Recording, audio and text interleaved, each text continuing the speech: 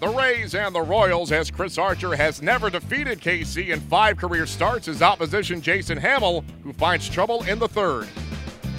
1-0 pitch, swung on, belted high in the air, deep to center field. That is a way back, and that is a way gone. Home run number 9 for Logan Morrison. And the Rays take a 3-0 lead. He's driven in all 3 and now has 23 RBIs. And there's a blast to left by Ricky Weeks, and that ball's gone, and it's 4-0 Rays.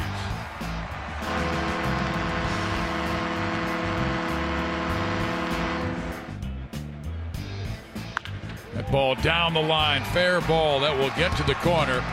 And let's see if they can score Derek Norris. Soler finally pulls it out. Yeah, Norris is going to score easily. It'll be a triple for Corey Dickerson, and it's 5-0 Rays. Archer comes set, comes home, and a pop-up on the infield. And the second baseman and shortstop come together. Miller, the second baseman, handles it to end the inning. Driven to deep left field. Bonifacio to the wall. And it is gone.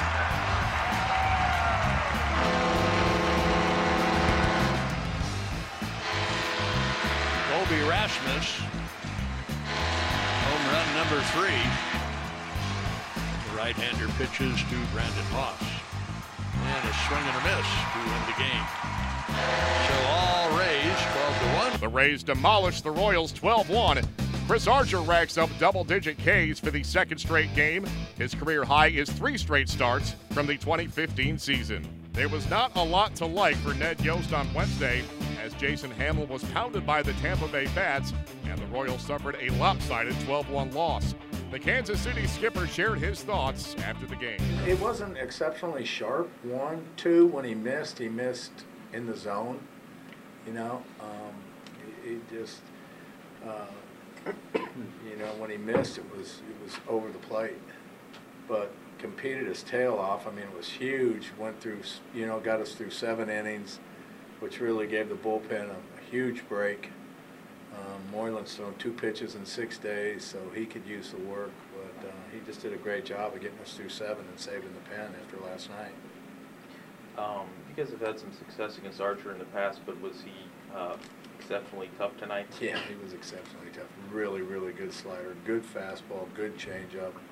Slider located it. You know, he could throw it backdoor for a strike when he wanted to. He could throw it back foot to our lefties when he wanted to, and it was just sharp. Gordo with the nice catch in center right after he goes out there. Yeah. Is there a question there somewhere? No, I mean, I saw that too. Thanks for reminding me of that. In the 7th, was there anything brewing between Perez and Archer before that moment? No, I don't think so. I mean, you didn't seem that there was any intent there. No, I mean, it's hard for me to judge intent. It was awful strange that, you know, as good as his command was, that one got away from him.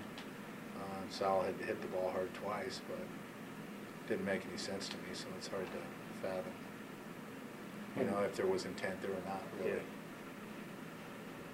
162 games, you're going to get a couple games like this. You just try to toss this one off and say, hey, we'll see you tomorrow. Yeah, absolutely. It's exactly what you do. I mean, they happen. Yeah, I mean, these games actually are easier to take than losing games 1-0 or 3-2. You know, when you can look at opportunities that you had to, you know, maybe score a run that would have tied the game, or scored the run where you didn't and ended up, you know, could have given you the lead. These games happen. You can train for Kane. Is he okay? Just pulling it early? What'd you say? When Kane came out, was there any reason for that? Well, just give him an early. Yeah, just give him. I mean, he just ripped a base hit, and my focus coming in here was to probably give him Thursday off anyway. So with the score where it was, we just gave him a couple extra innings. He's fine.